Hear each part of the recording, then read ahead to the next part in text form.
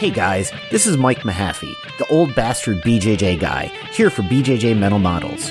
Back in my day, we had to walk uphill in the snow both ways to get to the academy just to learn some crappy technique from a random purple belt. You kids have it so easy because now you can just subscribe to BJJ Mental Models Premium and get tons of great audio courses to learn new techniques, enhance your mindset, and entertain yourself. You can even get personalized rolling reviews from some of your favorite BJJ Mental Models coaches, including me. It's like having your own seminar, you spoiled little whippersnappers.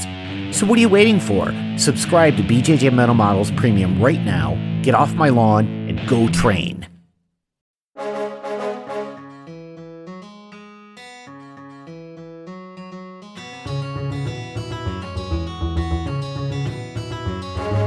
Hey, welcome to BJJ Mental Models, episode 219. I'm Steve Kwan.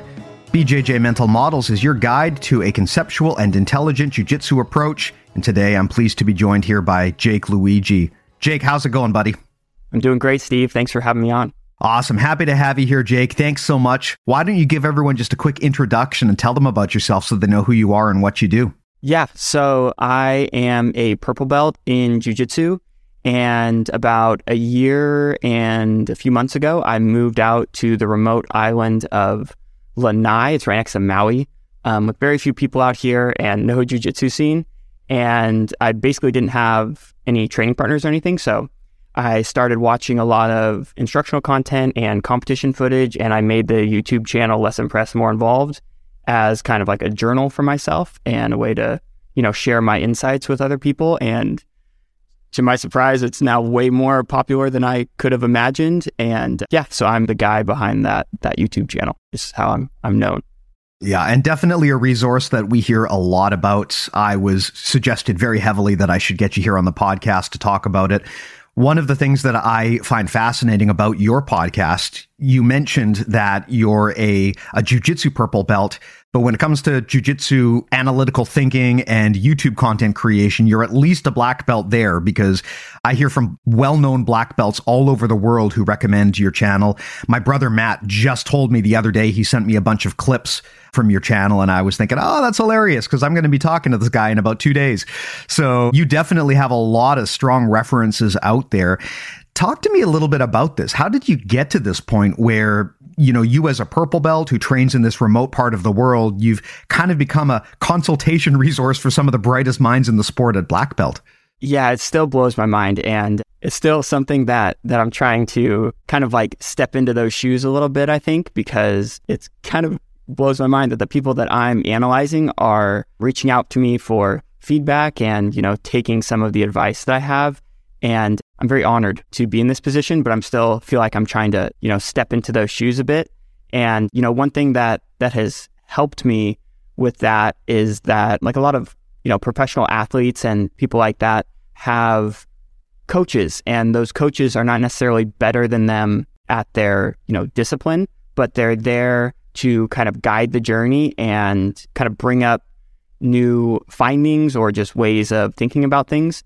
And yeah, kind of like you, I don't compete or anything. And I think what I can offer is that I have a lot of time on my hands to study. Mm-hmm. So yeah, basically I'm trying to study the kind of cutting edge techniques and see where they fit into kind of like the overall principles of jiu-jitsu and share my insights with everyone. So yeah, that's kind of the goal behind my channel. And yeah, the idea is to just make people's training as efficient as possible. So tell me a little bit about what makes your channel unique. I mean, one of the things that sticks out to me is just that you've got a very analytical bent. So many YouTube channels out there, and for that matter, Instagram accounts or just other BJJ influencers, they're kind of just focused on showing techniques. Whereas what I really appreciate about your work, it's not just another YouTube resource for seeing a quick clip on how to learn a technique, but it's more almost like an analytical resource. Tell me a little bit about it and how you came to create this type of content and what makes you different from other YouTubers out there. Yeah, definitely. So that's something that I did very intentionally, I think, because I definitely didn't want to go into a very saturated market, like you said, where again, you can there's so many world champions out there that are teaching techniques online that are much more qualified than myself to do that. And I wanted to kind of offer a unique product and perspective on things. So I very much intentionally tried to make myself like the first of a given category.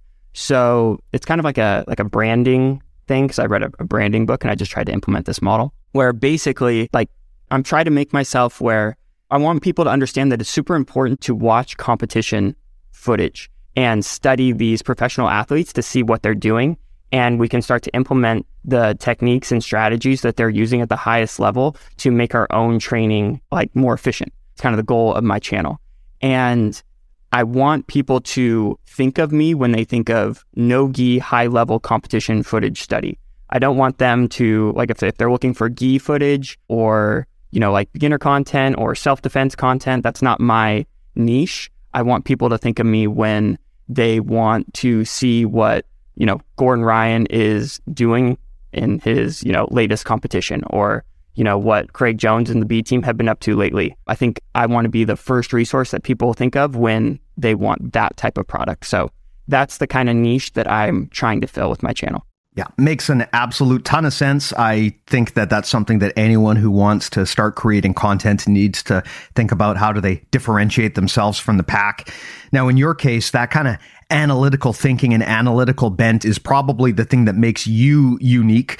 Tell me a little bit about your process here. So when you go ahead and you create content, when you do these kinds of breakdowns, what does that look like? How do you go about doing that? And how do we help people learn to kind of think like an analyst, sort of like you do? Yeah, thank you. So this is something that I'm still trying to refine, and my process, that is something I'm still trying to refine. And I think I've come a long way because, when I first started, I would just basically watch an event, like, an EBI event or, ADCC or whatever. And then I would just make a bunch of notes and be like, there were a lot of Kimuras that happened during this event, so let me make a Kimura video. And then I just basically show all the Kimuras that happened and basically say like, this is cool, this is cool, this is cool. And yeah, like that's a fun video to make, but I think it's kind of what people want to see as opposed to what's actually going to help them get better, if that makes sense. Like, I think that's still kind of like what a lot of people are doing. Like, this is a technique, here's a technique. This is,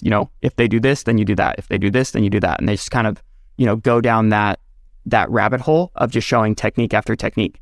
And what I've started to do is I think it's important to start with like a broad view of what you're trying to accomplish. So I've recently been studying a lot of half guard stuff, like passing half guard, and I actually created my first online course on this. And this is basically the process that I went through to create that course and all the YouTube videos that came from that, where basically there's an objective that we want to achieve, and you want to define that objective as broadly as possible. And often the way I go about doing that is I'll watch, Gordon or Danaher instructionals, and I'll try and pick the highlights of their instructional. And all of these techniques that they're doing are working towards what goal?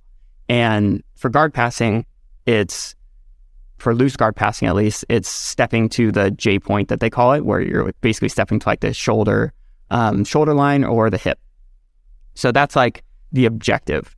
And then once we understand the objective, we can talk about how you initiate that sequence and then how you finish that sequence. And then all of the techniques either fall into the initiation or the finish, if that makes sense. So it's all just kind of like funneling towards that objective, and the techniques you can kind of categorize better and just make things really organized for yourself.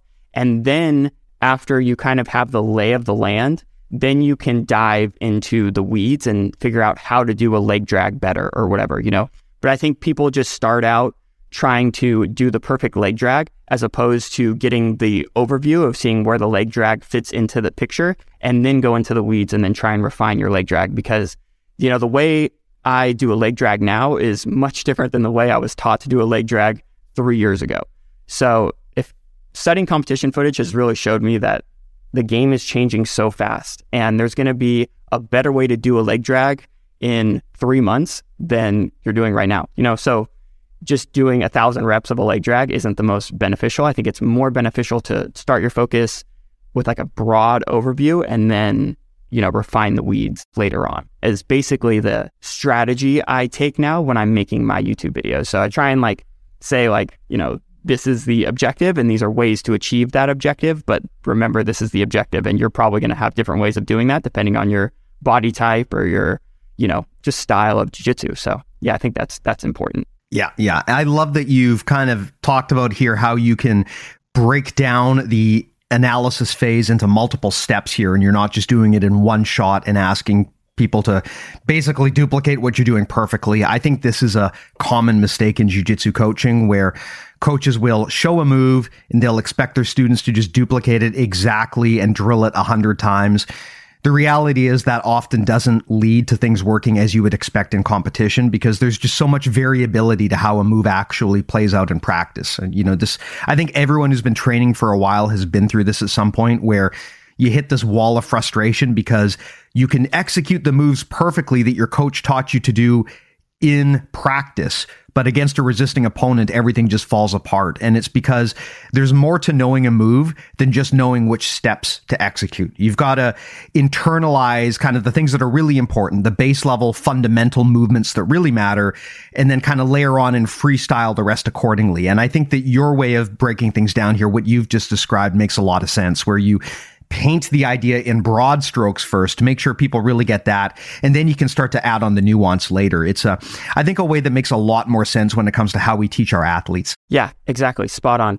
And I think a big part of the way I've been trying to structure my training recently is to try and highlight problems that I'm running into as opposed to trying to drill a technique 100% correctly. So just kind of an example of this is an example of the way I'm trying to go about implementing this into my training is I heard one of your latest podcasts, you got a shout out, I think from Taylor. She mentioned designated winner with Josh McKinney, who coined that term. But I really, really like this idea of training where one person is always going to win and the other person is there to help the other person get better. And the idea is that type of training is going to highlight a problem that you're running into. And if you are not happy with your solution to that problem, now you have a question to ask your coach. You have something to look for when you're watching competition footage. You have something to look at when you're watching, your next Danaher instructional. You have a objective when you're watching competition footage as opposed to, just watching a bunch of people fly around the mat and trying to pick out a random thing. You're looking for a specific scenario that you yourself are having problems with and trying to see how these professionals are dealing with it. And that, I think, is how I go about making useful jiu-jitsu videos. Yeah. That's something that I think everyone can apply to their training right now that they might not be, which is to train with purpose, to make sure that you go into each session with a goal. For a long time, I made the mistake of just going in on autopilot when I went into class and, instructor would show a move. I would drill the move as I was instructed, wouldn't put much thought into it. I would go into sparring, couldn't do the move, would get frustrated, would never use the move again, and would just regress back to what I was doing before.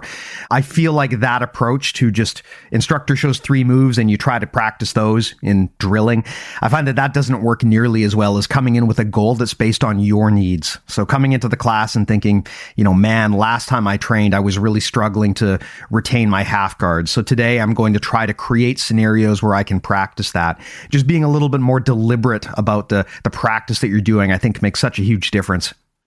Right. And, that's something that I really try and do. And the way I was initially going about doing that and being deliberate with my practice is saying I'm going to try and work on my guillotines and I'm going to try and hit 5 guillotines this practice or whatever. And it's a measurement of success.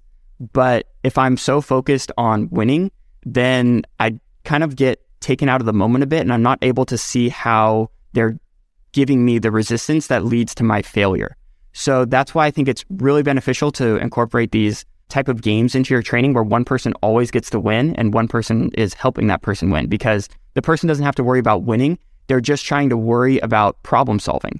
And when they run into a problem that they can't deal with, or they deal with it, but they're not happy with their decision, they don't feel like it was the path of least resistance, then again, they have a problem that they can bring to their coach. They have a problem they can look for when they are studying other material. And I think that is just a really good way to leverage the amount of information we have online available to us to help you solve your problems. But we should, I think, really try and orient our training around bringing problems to light so we can leverage all of those resources that we have available to us, as opposed to focus our training around doing a leg drag, perfectly, or being, really good at attacking from the back and finishing 5 rear naked chokes today.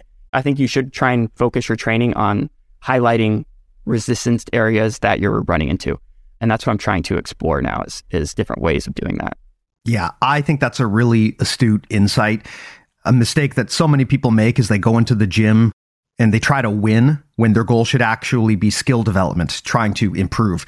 There's a time and a place to worry about winning, and it's usually not when you're in class trying to just get better. The problem is if you go in there with your goal being, I want to win, then all of your efforts are going to be focused on that. And I think that to really maximize your skill development, you've got to take the need to win out of your training and focus on making it more of a development exercise. You brought up a great example about goal setting for classes. I agree with you. I personally don't like setting goals like I want to get 5 taps today. A goal like that is so dependent on the person you're sparring with. Also, it's not a productive goal because although it might gratify your ego, it doesn't make your skill better. And the problem too is if you're overly focused on winning, you're going to just regress to playing your A game rather than trying things that are new and scary, because if you're doing something for the first time, you're probably not going to be good at it. So of course, part of what you want to do when it comes to skill development is try those new things and go outside of your comfort zone. Hard to do that if you're insistent on getting the victory. So I agree with you here. When it comes to goal setting for class, my preference is to set goals that are all about me and really don't have anything to do with whether I won or lost. Like, for example, if I think that my X guard is weak and I really want to improve it, my goal for class might be to maximize the amount of time I spend in X guard, just trying to always get there, trying to hold and play that position as much as I can. That I find to be a smarter way to think about preparing for and setting goals for your class versus saying, I want to tap out John 5 times today. Right. Exactly. That's perfectly said. Yeah. Not that John doesn't deserve it. I mean, you probably should try to tap out John, but there's a time and a place. Too funny. Well, hey, I got to ask, we've talked so far about how you can apply analytical thinking to your own work, to your own practice. But what I'd be very interested to hear more about is how you go through the analytical process of doing tape study. You'd mentioned earlier that you look for a problem to solve rather than just more content to consume. So you kind of look at the problem first and then you work backwards from there. When it comes to how you do analysis, do you just pick the hot topic videos to break down, or do you come in with a problem like, I want to do a video all about how to improve your guillotine, and then find the right content based on that? I guess it's kind of a chicken and egg question I'm asking here. Do you start with the content or do you start with the problem when it comes to the videos you make on the channel? It's a really good question. And I would say it's a bit half and half. I would say there's always going to be something that I'm focusing on in my own training, and that I'm seeking out competition footage to do exactly what we were talking about previously, to answer, questions that I've been having in my own training. And then I kind of assemble that competition footage as I'm kind of working towards the solution. And the second half of it, or the other half, I should say, is that if I see a, trend developing or something like that, where, they tends to be a lot more of this X happening in, competition footage nowadays, then I'll do a video on that specific topic, just because the footage is kind of organically there and it's kind of a hot topic right now. But I would say, primarily what I'm trying to do is study something that I'm currently, trying to develop in my own game. And then I'll go watch the competitions of people that I've considered to be, good in that area. So yeah, I think that's kind of how I go about it. Yeah. I think that's a sensible way to do it. And it also leads you to creating, I presume, much more focused content than if you just kind of follow the trends and just grab random videos and break them down. Yeah. And kind of I really don't want to be like a YouTuber, if that makes sense. I don't want to be someone who's like trying to get a bunch of views by trying to follow the latest trends and have really nice thumbnails and flashy titles and stuff like that. I really want to, provide a valuable resource for people that are trying to get better.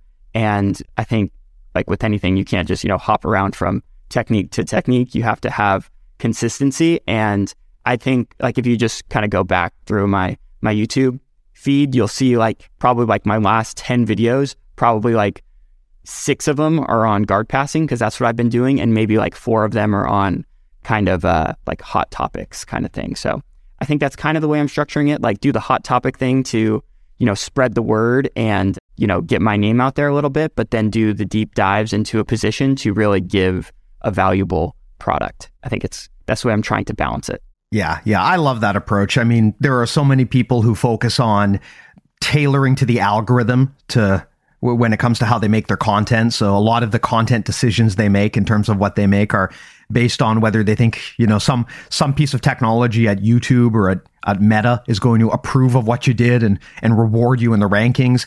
I don't like to make my content that way. I much prefer your approach here where you focus on delivering something valuable. I would rather have timeless, evergreen, valuable content than try to play that algorithmic game and try to win that way. So that's one of the things I like about your content too, is that it's very educational and it's focused on giving value in every piece, not just creating trendy things that are going to pop up the charts. Yeah, exactly. I think it's tough for me to balance because you kind of do need the trendy things to, grow your audience. But at the same time, that audience isn't going to be worth anything if they're just like, oh yeah, that was cool, but whatever, like they have to come back. And yeah, it's something that like I have no experience doing any of this stuff. I'm still learning everything on the fly. So yeah, thanks to my audience out there and like all the support has been like amazing while I'm trying to figure this out. So something I want to hear your thoughts on, a challenge that I have, and I think a lot of people have, is tape study and instructional study sound great in theory, but there is such an overabundance of this stuff that it's often hard to know where to start. Kind of reminds me of the Netflix problem, right? Where there's so much content out there that sometimes you get paralyzed just trying to decide what it is that you want to watch next. For me, I've only got so much time to study this stuff. And so when I'm studying content or when I'm watching rolling footage, I want to make it count. I want to get value out of it. But how do you know what to study? I mean, out of all of the instructionals out there, out of all of the high-level competition footage that you could study, what informs your selection as to, okay, this is the one that I definitely want to spend a few hours digging into? How do you know where to call your shots and invest your time when you're doing that research? This is a really good question. And it's one I get a lot. And again, just from like a business perspective, from my side of it, I'm trying to help people solve this problem for themselves by understanding like what you're going to get when you watch one of my videos. You're going to get, competition, no-gi footage. You're not going to get like, a bunch of, gi stuff, MMA stuff, this, that. Maybe there's like, 1 or 2 videos thrown in there, but for the most part, like, what you're going to get. And the Netflix approach, where you just like, have content for kids, adults, just like everyone, it's hard to do. 1, it's hard to like appeal to everyone. And then 2, I think people just don't really know what they're going to get when they log in, So yeah, that's like one thing that I want to try and like make easy for people to understand. Like, this is what I'm trying to stand for pretty much. And what you're going to get when you log on.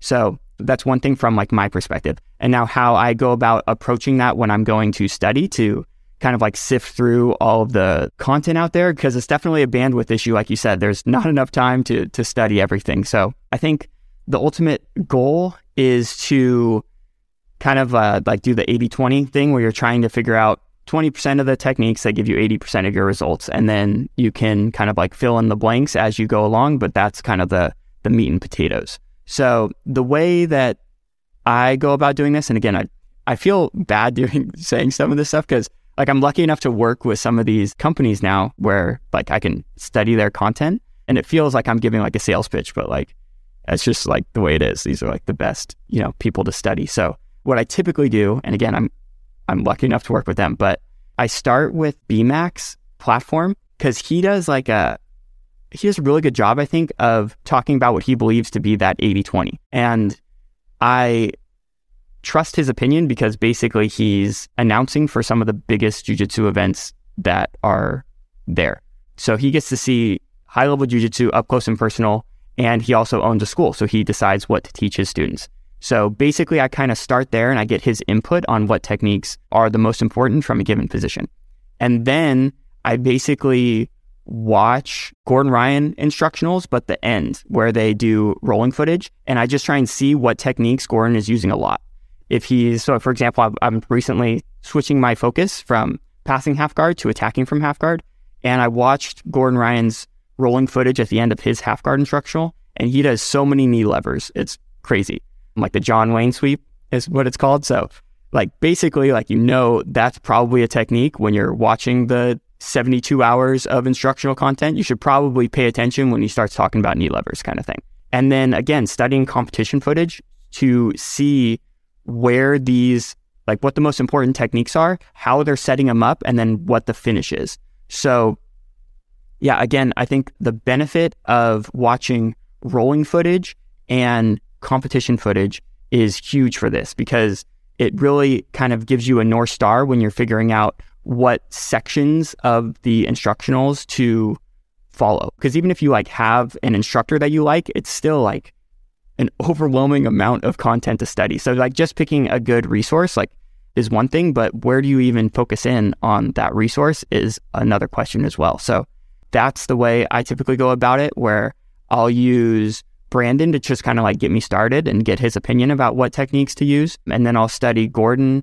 Danaher, and like the B team crew and Lachlan Giles. I really enjoy them as kind of supplemental material, but for the most part, it's just like watching competition footage to see what techniques are working and then going into instructionals to figure out how to do those techniques. So the instructionals are kind of like the weeds on how to do like the perfect knee lever. But just figuring out that you should do and like focus on a knee lever, it comes from watching rolling footage and competition footage. Got it.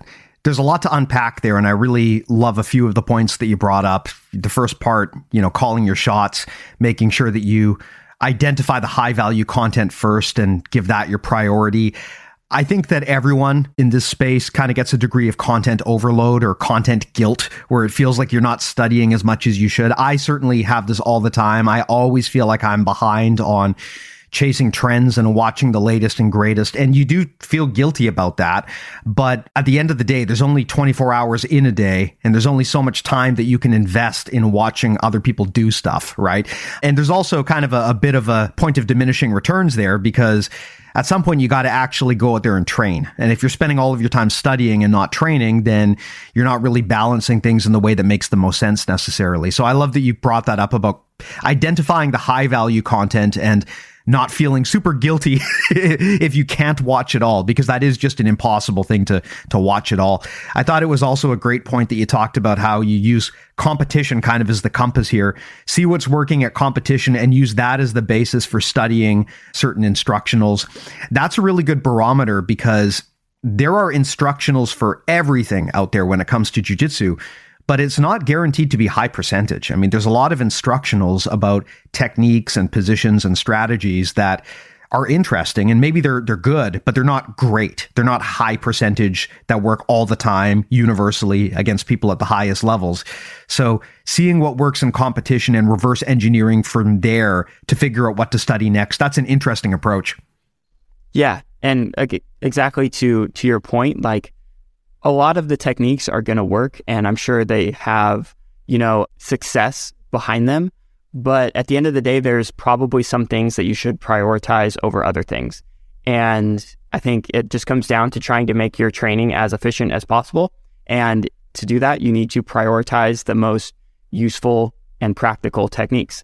And once you get that, then you can branch out. But at the end of the day, I think that's what it comes down to. And I think the best way to do that is by watching competition footage and seeing what works. And yeah, that's how I approach it, at least. Mm-hmm. Let me bounce something off of you here, because this is something that I've heard from our community before. When you're studying competition footage, the most obvious and intuitive thing to do is to study what's happening at the absolute highest levels of the sport, right? So go see what Gordon's doing, go see what those guys are doing, and basically try to duplicate it. The challenge that comes up a lot is people often say, look, that's great and all. I'm sure that what Gordon is doing is the right thing, but I'm a white belt who's been training for 4 months. I am so far removed from Gordon that a lot of the things he's doing are just leagues ahead of me, and I'm not really ready yet to fully interpret and understanding what he's doing. What we've found is that sometimes giving people imperfect tape to study can actually be very beneficial at a lower level because the mistakes that those people make are more relatable, right? You know, as a white belt, a big part of what your focus is going to be is probably patching up mistakes and not doing anything obvious and dumb. And the problem with watching someone like Gordon is he's not going to make mistakes that are obvious and dumb, right? So if you're a white belt, that kind of like learning by counterexample piece isn't going to be there. And sometimes at the earlier belts, that's a more valuable approach. So what we started doing is taking white, blue, purple belt footage and breaking that down and having really high level black belts break it down. And of course, they're going to find 100 things that are wrong, but those can be very valuable lessons to new people because it's more relatable for where they're at in their journey. I definitely want to hear you talk about this and whether you think there's a benefit to doing tape analysis of imperfect grapplers, people who aren't the best in the world and make very obvious mistakes.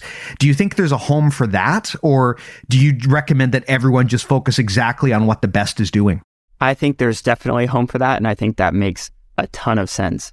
And I have to say, like, the few times where I actually do this quite a bit, where I say, like, you know, this is the wrong thing to do and this is the right thing to do, I just kind of feel bad doing it on a public platform where basically I have to use footage of someone who is, you know, brave enough to go out there and compete on a stage in front of, you know, whoever locally. And then I go and I highlight their mistake in front of my audience. I don't know. I feel dirty doing that. So I try not to do it too much, but for the most part, like, people are nice. Like, they'll even say, like, oh, like, that was me who was screwed up at, you know, this timestamp kind of thing. They'll comment. But yeah, on a public stage, I try not to do it as much, where in private, I think it's a very powerful tool that you should definitely leverage. And like you said, I think it's really beneficial for, I mean, even a lot of competition footage of high level people, there's a lot of mistakes that are made that allow some of these more like explosive guard passes and more kind of like opportunistic style of technique to work. And I think by highlighting mistakes and people tightening up their mistakes, it's going to require the offensive person to be more kind of like step-by-step approach, as opposed to like, let me just dive on a knee cut and it's going to work because you don't have any frames in place kind of thing, you know? Yeah. And that's a great point too. I mean, if you're doing an analysis of some high-level famous grappler, you probably don't need to worry too much about whether they're going to get offended if you do a breakdown. But if it's some white or blue belt who has competition footage online, I mean, even if it's beneficial to them, if they get the feedback directly, it's going to be helpful. That doesn't necessarily mean you want to dunk on them publicly on your YouTube channel, right? Just post some giant breakdown about everything they fucked up on. The way that we normally do it is, for those people, we do private reviews. So they send me their footage, we break it down, they get a private link back so that only they can watch that stuff. We'll only share footage if people tell us that they're okay with sharing it and that they explicitly consent to it. Because yeah, I mean, especially when you're a white belt or a blue belt, you know, this is a hobby for you, you're starting out, you're obviously not perfect. You probably don't want the whole world using you as an example of what not to do. So totally understandable. I mean, I do think, of course, there's the argument to be made that, you know, you want to leave your ego at the door and you don't want to get too upset about these things. But I can imagine that if a major YouTuber did basically a hit piece on your grappling, I can imagine that not going over so well. Yeah, exactly. We all like to say we don't have egos, but we definitely have egos. And yeah, I'm trying not to dunk on anyone. I think that's a really good analogy. Yeah, but I do think it's super beneficial. And I think like services like you offer are of tremendous value to people that are trying to improve at jiu-jitsu. Yeah. Now, on that note, one of the things that you mentioned earlier, you know, you're a purple belt here, but you've got to the point where your channel and your analytical thinking is sought after by some of the best black belts in the world. how do you close that gap, and what do you suggest other people do to kind of get there if they wanted to also be equally as good at analysis? I think you've kind of identified here that, look, there's more to just being good at jiu-jitsu than just being the person who does the grappling. If you look at other sports, of course, there's the coaching track. And I think what you've discovered here is there's the analyst track. Having analysts in the sport who can look for trends, identify what's working and what's not is hugely valuable. And I think it's an underserved market in jiu-jitsu. So very clearly, you've kind of leapfrogged up to the point where you're very respected in this area, even by some of the best competitors in the sport. How exactly do you do that? Like, what are the skill sets that you need to develop if you want to be a really good jiu-jitsu analyst, as opposed to the grappling side of things, which we talk about all the time? But if you want to be a better analytical thinker, what are the tools there that you would recommend people use? It's a really good question. I think, kind of going back to what we were talking about earlier, I kind of had the benefit of being one of the first people in the market, because I definitely am still trying to figure out my process and develop my skill set. So I don't want to come across like I know everything that there is to know about this. I think I was just kind of lucky at the timing of this. And yeah, I think also my situation allows me to put a lot of time into the analytical aspect of it. So yeah, I think I'm kind of fortunate in those two aspects. But again, the thing I think that I try and focus on when I'm watching competition footage is not to watch the broad match, but to try and focus in on how is this guy approaching the guard, for example, because that's what I'm studying. And how do I initiate my guard pass? I know my goal is to, threaten the J point, as the Danaher crew says, but how are they initiating that? So just to get a few ideas on how they're doing that. And then you start to just watch enough competition footage, focus on that. And then you'll start to see like, man, these 3 or 4 things come up over and over and over again. And yeah, there's like 20 different ways to do it, but these 3 or 4 seem to be the most, like the things that are coming up the majority of the time. So, I mean, just by numbers, you would just focus your training on those 3 and 4, and then kind of go in to the instructionals and dive into those sections where they teach those and kind of see the weeds, and then go back to the footage that you saw in competition and try and look at those weeds and kind of see how they get it to work against high level people. But again, my focus is getting the broad picture and trying to see which techniques I should focus on, and then go into the weeds and focus on the finer details of those techniques. And that's my analytical approach to studying matches. Interesting. Now, this is something that, to me, when I started doing tape analysis for people, kind of caught me off guard. I assumed when I was doing analysis for people that most of my feedback would be along the lines of, move your butt 1 inch to the left, take their elbow and pull it 2 inches to the right. Your head needs to be 1 inch lower, 1 inch higher. I kind of thought that was going to be what my advice was generally going to be.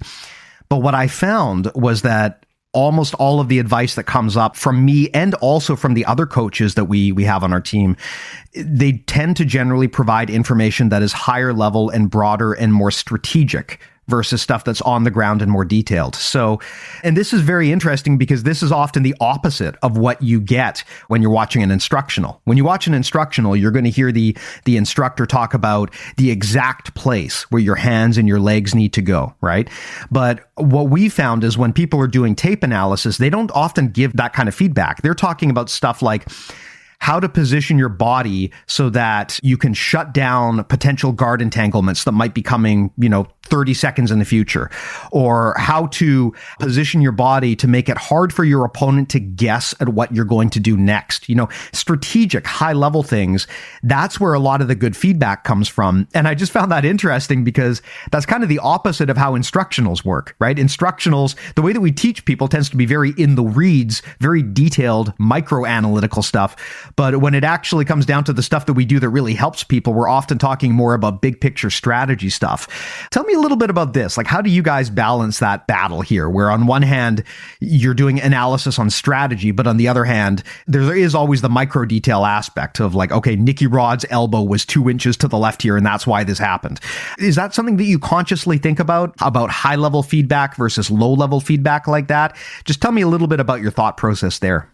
Yeah, it's a really good question, and it's something that I'm still trying to work on balancing. But in general, I would say I try to focus more on the high level type of analysis as opposed to the weeds analysis, kind of like exactly like you said. I think as far as like a roadmap and guidance, I think it's much more beneficial to give someone the framework as opposed to the weeds. And again, I think it's almost more beneficial to ask them, like, why are you taking this grip here? And if they give you an answer, be like, cool, right on. I just want to make sure you're doing it deliberately, because maybe you are following a different instructor and they like this grip and that's your style of jiu-jitsu. And if that's the case, then great. But if you're just like taking a grip to take a grip, then I think there needs to be more of a roadmap. So you understand, what these grips are working towards. So I think a good example of this is one of my students, because we just got done with guard passing. And one of my students talked about how before we had this like 3 or 4 month dive into guard passing, they would try a pass, it wouldn't work, and he would reset like back in front of his opponent, and then he would try another guard pass. And just the idea that our objective is to get to the J point or the hip or the shoulder line. Now he said like he'll try a technique that he knows, and like he'll go into the weeds and he'll try something. But if it doesn't work, now instead of resetting back to in front of his opponent, he's trying to reset to the hip or the shoulder line. So just kind of like understanding the goal and having a good roadmap gives you a plan when the weeds don't work. And most of the time, the weeds are not going to work, especially at the highest level. It's not going to work the majority of the time. So I think the roadmap gives you kind of the North Star, and then the weeds supplement that. But again, the weeds are probably not going to work, but when they don't work, you need to go back to the roadmap. And that's why I think that type of feedback is super valuable. And it's what I try and focus my YouTube channel around. And then I try and give people references like, hey, if you want to dive deeper into the weeds on this, Gordon Ryan talks about it in section 4 at this in his instructional, and it comes across as like a sales pitch, but like, I feel like I'm not in a position to just like, reteach their information, and they're much more qualified to teach that information than me. So basically I'm trying to be like a resource for people to kind of navigate through the bandwidth issue that we talked about earlier by giving people the roadmap and then resources to reference if they want to dive into the weeds. Yeah, that's the way I've tried to approach it. Yeah. And I think what you've done there is you very astutely described exactly what the value of the analyst is. As a sport gets bigger and more complicated, it gets to the point where no one person can reasonably be expected to know everything that's happening. So there can be thousands of brilliant instructionals out there, but if no one is watching them because there's too much content, then what's the point? Whereas the beauty of an analyst is they can help steer you in the right direction. They can identify trends. They can tell you where those quality resources are and what you need to study. And that can be such a valuable thing for a lot of people who don't even know what to look at next, right? The analyst can almost be like a screening filter, which helps people identify the things that are really valuable, and so that they can then go and laser focus on that. It's a great time-saving way to learn, especially as the sport gets more and more complicated. Jiu-jitsu wasn't always like this. Even 10, 15 years ago, it was a lot simpler because there just wasn't that much information out there. But now there is very much an abundance of content, and the battle is finding the right stuff. And so I think we're going to see an emergence of analytical thinking and analytical research like what you're doing to help steer people so they can kind of cut through the noise and find the stuff that really matters. Yeah. Exactly. I think it's super valuable, and I think the overwhelm problem is going to get worse and worse. And like you said, I think it's important that more people start to get into this analytical style of approaching it to kind of weed through that overwhelm issue. Right. Now, hey, here's a question. Based on what you've seen so far, on this tape you've studied, on the experience that you've had putting forth this content and talking to people out there, I think you've probably got a pretty good handle on the landscape of jiu-jitsu here. What are the main things that you would recommend competitors change when it comes to what they're doing? Kind of the most common mistakes, some of the main issues that they see out there. If you had a magic wand, you could make everyone out there who's competing change something right now. What are the things that you would recommend that you see that you think would give most people the biggest gains? Are you talking about from a technical side? Tell you what, I'll leave it up to you. You tell me, just at a high level, what do you think are the biggest things that most people should change, regardless of technique or strategy, just kind of the main broad themes and the patterns that you're seeing? Right. Okay. So if I had one thing, I would say it's something that we've talked about a lot, and it's something that, in my opinion, is going to be harder and harder to do as time goes on. But I really think that instead of trying to learn 1,000 moves, you should just pick the best moves and figure out ways to connect them with one another and to do them on people that are bigger than you, smaller than you, flexible people, stronger people. Like, figure out ways to do that and where they fit into your overall game and ways they connect with one another, as opposed to trying to learn, 30 different guard passes. I think that approach is going to be much more beneficial and is going to lead to a better, more rapid development in your game. So what's interesting here is what you've talked about. It's something that we hear a lot of coaches say, which is that you need to make your game smaller rather than bigger. And I think for many people, that's very counterintuitive, that you need to make your jiu-jitsu smaller and that more is not always better. I often think people, like I talked about earlier, they get content guilt. They feel like they have to study everything, and they wind up kind of broadly looking at a whole bunch of different stuff, but not really applying it all, because you simply can't. There's only so many hours in the day to really study and put things into practice. And sometimes cutting through the noise and hyper-focusing deeply on a few things and studying on them, that's going to be more valuable than just kind of quickly sampling a bunch of different things. That's not to say that you shouldn't sample things, because sometimes that's how you get new ideas. And it's very important to try new things and shake it up. But I think the problem is that people get so hyper-fixated on chasing the trends, trying to make sure that they get good at everything, that they realize it's kind of a losing battle. You just can't be good at everything. And at the end of the day, you've got to be intentional and strategic about what you focus on. So learning to let go of that guilt that you can't learn everything, and understanding that it can be a good thing to study deeply on a few things. That's something that I think a lot of coaches that have been on the podcast have talked about. I mean, Drysdale was on here. Nick Perler from Perler Wrestling Academy has talked about that, just that more is not always better. Sometimes setting clear boundaries around what you're focusing on and focusing on the things that truly matter can be a big win. Yeah, for sure. And I think that's a good distinction, because I definitely think you should be open to new techniques and you should definitely sample new things. But I think the problem that a lot of people run into is that they know everything. They know the choreography of everything, where I do this and then I do this and then I do this. But when they learn a new thing, they don't understand what they currently know deep enough to be able to fit that new thing into their game. They just kind of consider it like a new technique. So if my first one doesn't work, I reset and then I try my second one. Whereas if you know the current techniques that you understand them deep enough, then you'll be able, when you do learn a new technique, you'll be able to fit it in, and it'll open up many more doors for you than it would if you just learned it individually, if that makes sense. Yeah, totally does. So with all of that said, we've talked a lot about the individual experience here and what competitors can do. What about coaches? What do you see in terms of people who run gyms, who create content maybe, they're making instructionals, the people who are out there putting these ideas out there? What would you have them do differently based on what you've seen? How could they improve? Yeah, that's a really good question again. The gentleman you had on your podcast recently kind of talked about this as far as teaching styles. And I find myself doing this every once in a while too, where basically you'll talk for 5 minutes as an instructor and then kind of break, and then people will do it, do the technique, and either they'll just have no idea what you talked about and they'll be completely lost, or they'll do it perfectly and you'll be like, wow, they already knew how to do that. Why did I spend 5 minutes talking about this?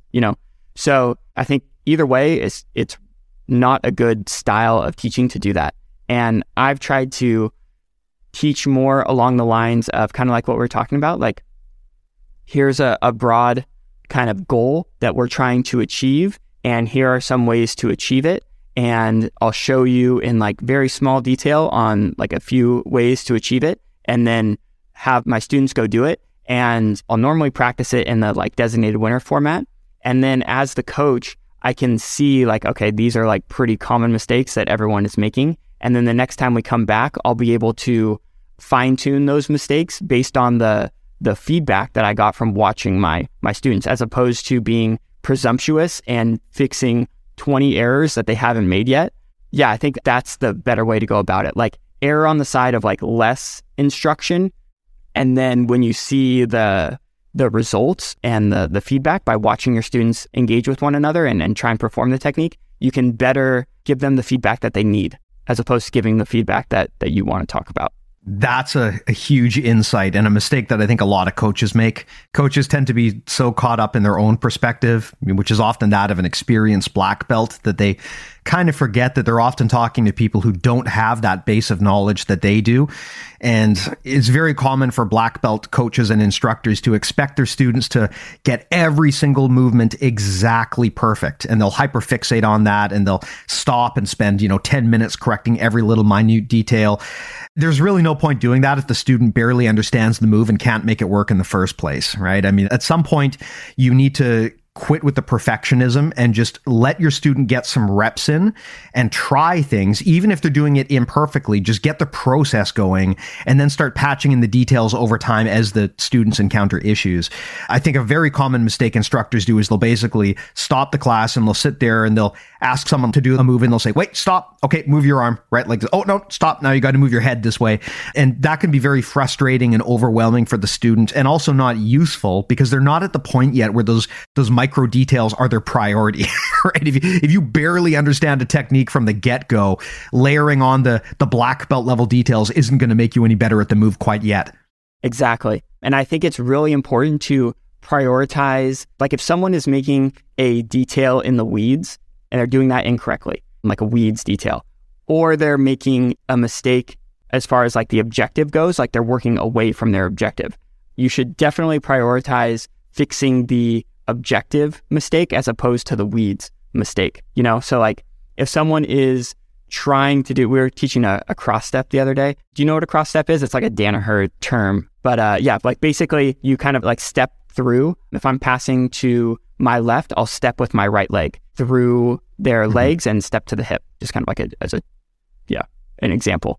But like if someone is trying to do that technique and they're stepping with their left foot as opposed to their right foot, I wouldn't necessarily correct that mistake unless like that was the only mistake they were making. If they were doing everything else right, then I would correct that mistake. But if instead they were just kind of like dancing around in front and not doing anything, I would say like, hey, you should be trying to step to your partner's hip, instead of like letting them entangle you in their guard. So I think it's really important to prioritize correcting the roadmap as opposed to prioritize correcting the weeds. Awesome. Well, hey, a lot of great knowledge there, Jake, and I really appreciate you sharing all of that. Was there anything else that you wanted to share here or talk about before we tie this one up? No, I think we covered everything. Thank you for having me on. I was a bit nervous, and just very grateful for the opportunity. And thanks to everyone out there for the support. It really means a lot. Well, hey, on that note, let's plug your stuff. If people want to check out your content or check out your instructional, how do they go about doing it?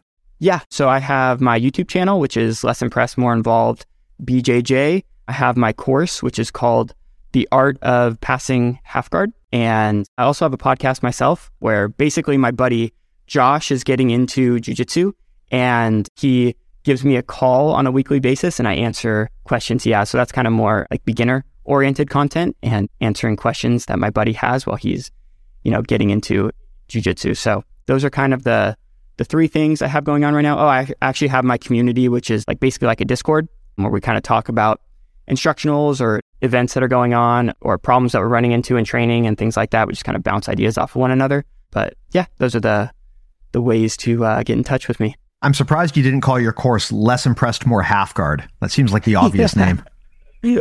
Too funny. I figured my name was already, like people can't remember my name at all. It was a very poor marketing decision naming my YouTube channel that. But yeah, I decided to name it The Art of Passing Half Guard behind Josh Waitzkin's book. So yeah, that's what gave me the inspiration for that. A good person to pattern after. Yeah. Great person to pattern after. Hey, just a quick editor's note here. Since we recorded this, I was informed by Jake that he's actually made the decision to rename his instructional to Less Impressed, More Half Guard Passing. I'm going to take full credit for this rename. Anyway, back to our talk. Hey, I got to ask while I have you here, the name Less Impressed, More Involved, where does that come from? Yeah, so when I started the YouTube channel, I was listening to Matthew McConaughey's book called Green Lights. And I recently got back from a fishing trip with my uncle in Alaska. And I was helpless on the river there. I didn't know how to like tie any knots or anything. And I just felt like a little kid going up to him with my pole, like, hey, can you get me up and going again so I can go back and fish? So I wanted to be more like, self-sustainable. So one thing that Matthew McConaughey talks about in his book is that if you're impressed with something, you have to realize that it's just a skill. And instead of being impressed with it, you should start to get involved with it and learn that skill. And soon enough, you'll develop that skill yourself. So I started the YouTube channel and I started making a lot of knot tying videos because I was just trying to learn how to tie knots. And I named it Less Impressed, More Involved because I was trying to get involved with tying knots. And then I made one jiu-jitsu video and it was way popular than any knot video. And then I just kept doing jiu-jitsu videos after that. I don't know if there's granted, this might just be my ignorance. I don't know if there's a big market out there for knot tying videos. So you might have made a good decision there. Yeah. Slight pivot, but I think it was for the better.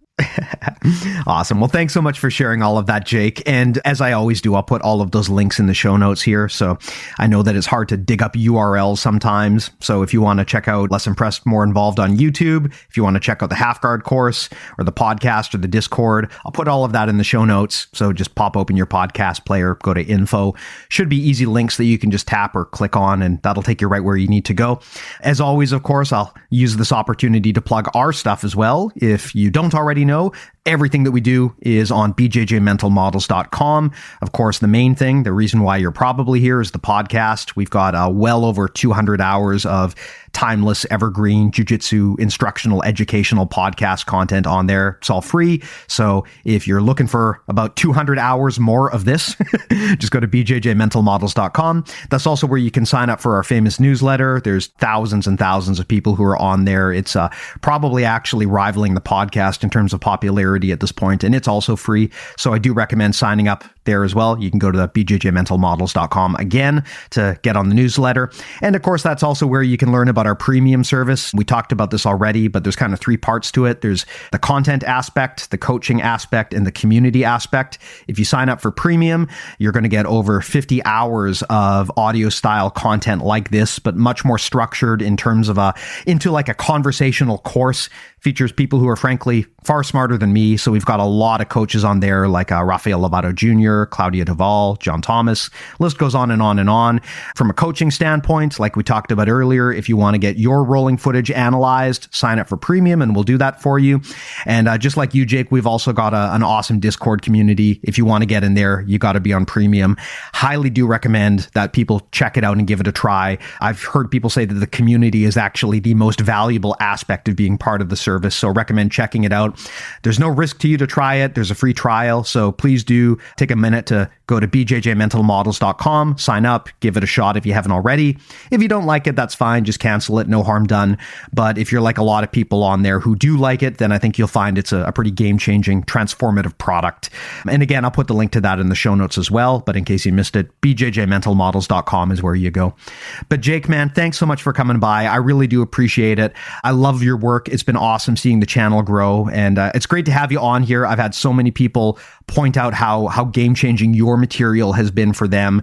Like I said, we get a lot of high-level black belts here on the podcast and in our community, and your name comes up over and over again. I think it's so cool that you've been able to carve out a niche for yourself and you've been able to advance and kind of claim a throne in this very populated space so quickly. So keep it up, man. Love your work. Thank you very much, Steve. I appreciate the support. Thanks, man. And of course, everyone listening, thanks to you as well. I truly do appreciate the fact that everyone invests the time here to come hang out with us every week. Thanks a lot. We'll talk to you next time. Take care.